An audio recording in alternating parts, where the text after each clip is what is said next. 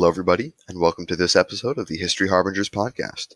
Today, we'll be looking at 1500s Central America, and we'll be looking at Hernan Cortez's conquest of Mexico. Now, Jaime, set the scene for us. What's going on at the time? All right, so this is a little after Columbus had discovered the Americas, and there was a certain Hernan Cortez born in this. Well, I'm not sure if it was a small town back then, but now it's certainly a small town of Medellin in Extremadura in Spain. Now, he very soon after coming of age left for what at that time was Hispaniola, now Santo Domingo, so in the Caribbean, right? He wanted to find all these riches that rumors were about in us and the Americas in general. And he, in fact, participated to the conquest of Cuba. And I think this is important because the viceroy of Cuba, a man by the surname of Velasquez, had a complicated relationship with Cortez. And I think this is where sort of we need to begin because he appointed Cortez to lead a sort of exploration mission to the Yucatan Peninsula, right, in nowadays Mexico, which was back then Mayan territory. And he did way more than that, but we'll get to that in a minute.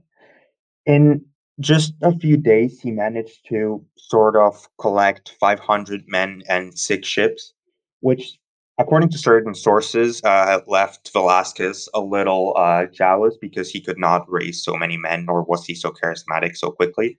To other sources, he was just suspicious of Cortez.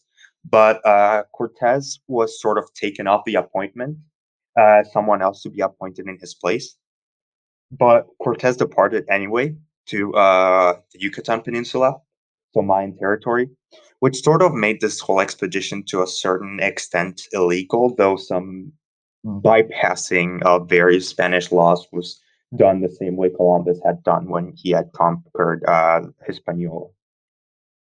And I think this is where we are, right? When he finally reaches the Yucatan Peninsula with 500 Spanish men, a couple of horses, couple of cannons, if I remember correctly, 2 arquebusiers and crossbowmen, which are technologies that had never been seen in the area. Now, around this time, when Cortez arrives in the Yucatan Peninsula, he tends to have some very interesting relationships with the Mayans, and specifically regards to his translators, which helped them throughout his conquest of Mexico. Now, his main translator, a woman by the name of Malintzin, who was a local at the time, was his mistress and translator, and has actually quite the interesting backstory as a part of this. Born into kind of a lower class family, eventually after her father's death, she was sold into slavery, where after that she was bought in by a higher class family, where she learned both the Mayan and Aztec languages. And after that, she began working for Cortez as his mistress as well, where she acted as a translator between him and his Spaniard forces and the locals there as well. I think a little more needs to be said, right? Because certainly the Malinche was not born from a very high and noble family, but she was born from a local regional ruler. And the fact that her mother had sold her to slavery despite her being of Aztec origin, sort of probably we would think led to some distrust of the Aztecs in general, or even hate to that extent. Her relationship with history in general is very complicated. Some people think of her as a traitor against the Aztecs, since she was Aztec in origin, hence why she knew the language. But others think that, well, she had been sold to slavery by her mother, who was Aztec, so she would have resentment. Nevertheless, she was sold to a Mayan ruler where she learned Maya.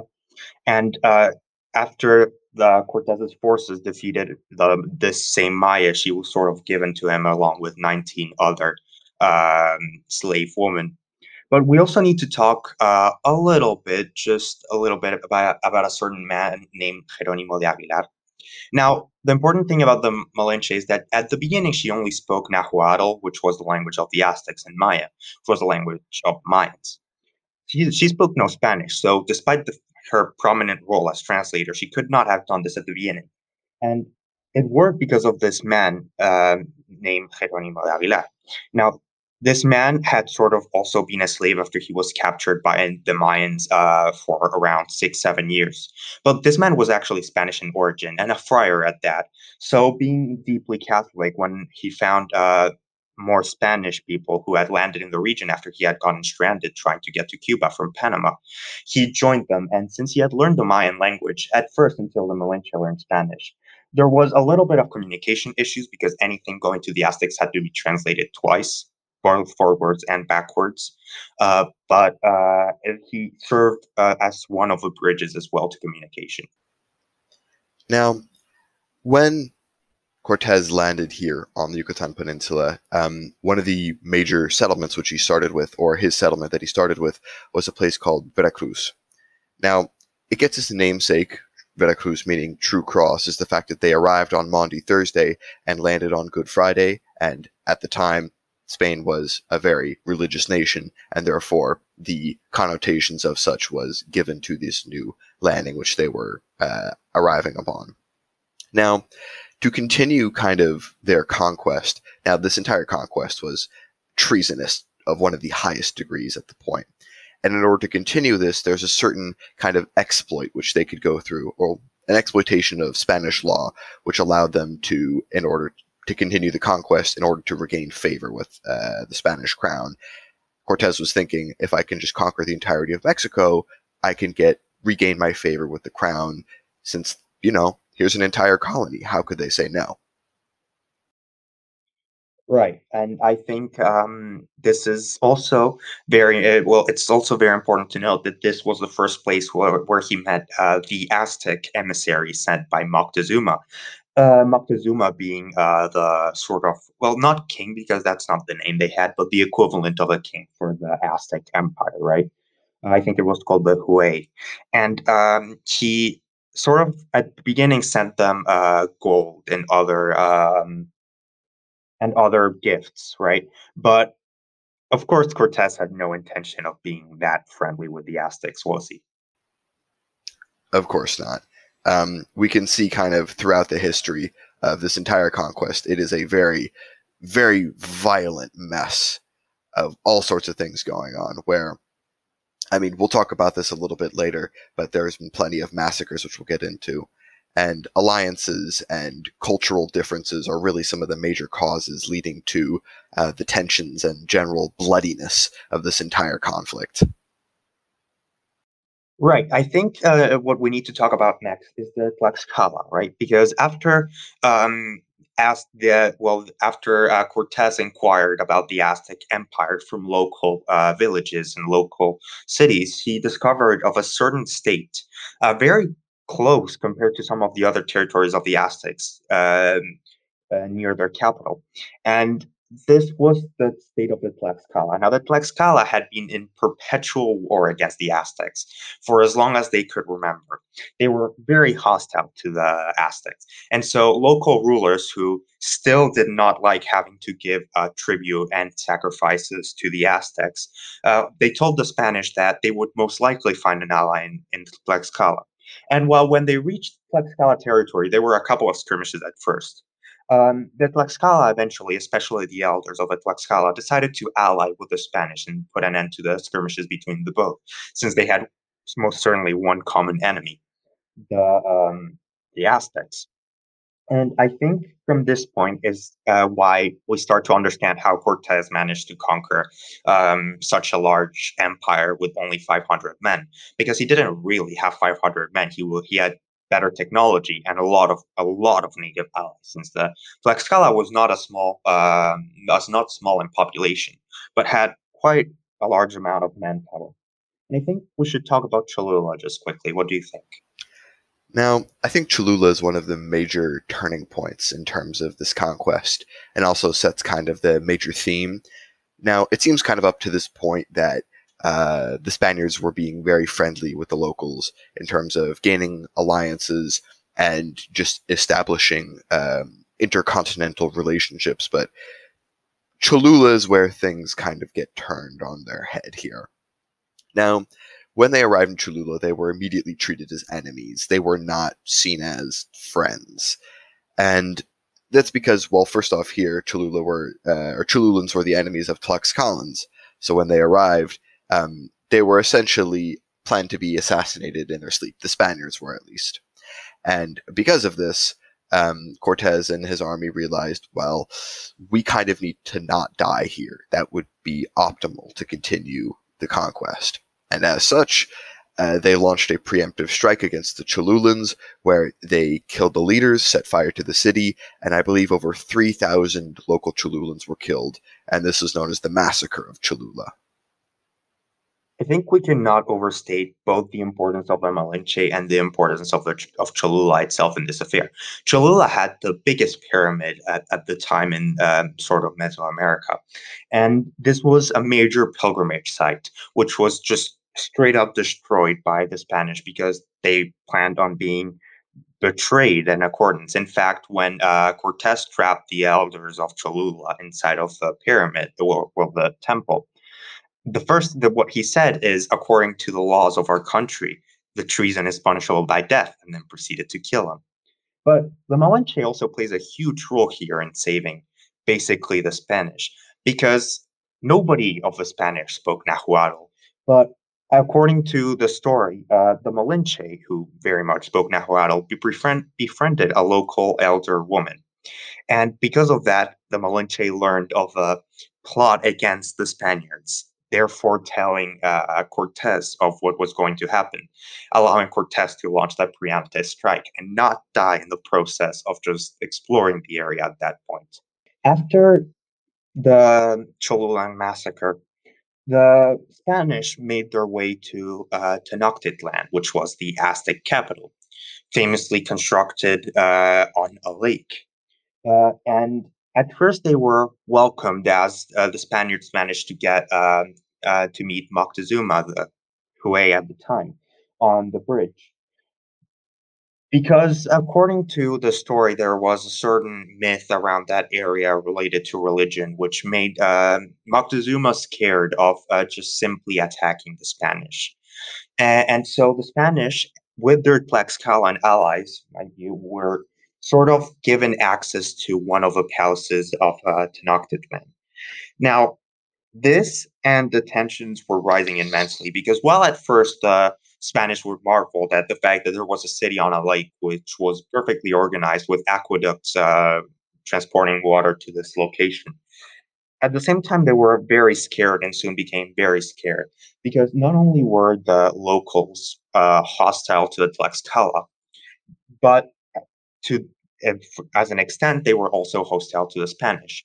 And there's also the whole human sacrifice thing, which probably gave a fair bit of a scare to the Spanish. They were probably not used because, well, there's a penalty of that, just sacrificing the Spanish, probably in a much more gory way, or not the Spanish, but humans in general, in a much more gory way, was probably not what they would like to see.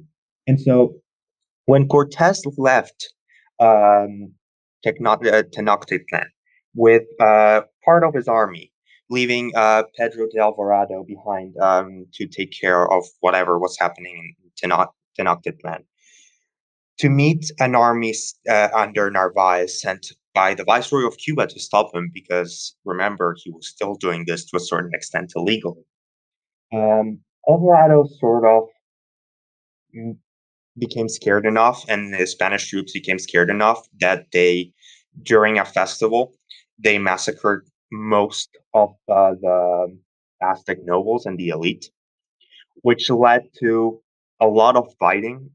And eventually, because they had captured Moctezuma and they took him hostage, they got Moctezuma to stand on the roof of the palace and ask his people to stop, which worked until Cortes came back.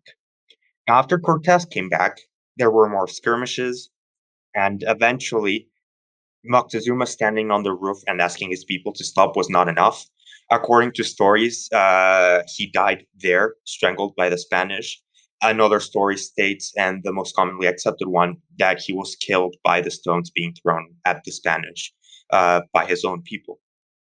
Now, long story short, the Spanish were forced to retreat in what was called La Noche Triste, or the Sorrow Night, because a lot of them died in that retreat as they retreated to Tlaxcala territory to reinforce and this time come back as a hostile force.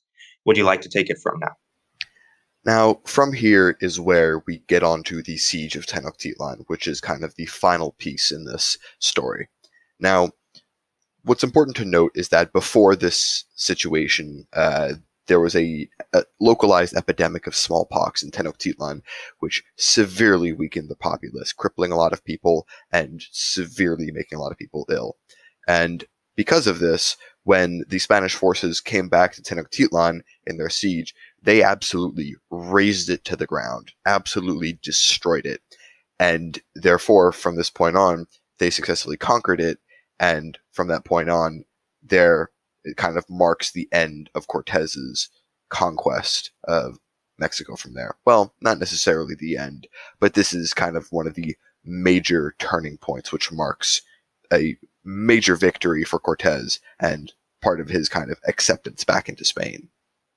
I think we need to quickly mention the importance of technology here, because at some point between the Sorrow Night, or La Noche Triste, and the siege, Cortes had received reinforcements in cannons, horses, and gunpowder.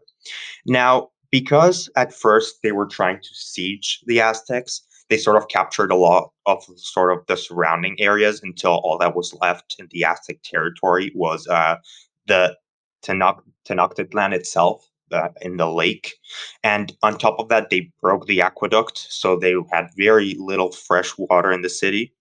But because they had now access to the shores of the lakes, on top of that, the Spanish constructed brigands, which was a much more powerful ship than the canoes that the Aztecs manned. Now, this is important because with the brigands, with much better technology, cannons, horses, the Aztecs were forced to stay inside of their city because they could not go out on open ground while the enemy had cannons and horses.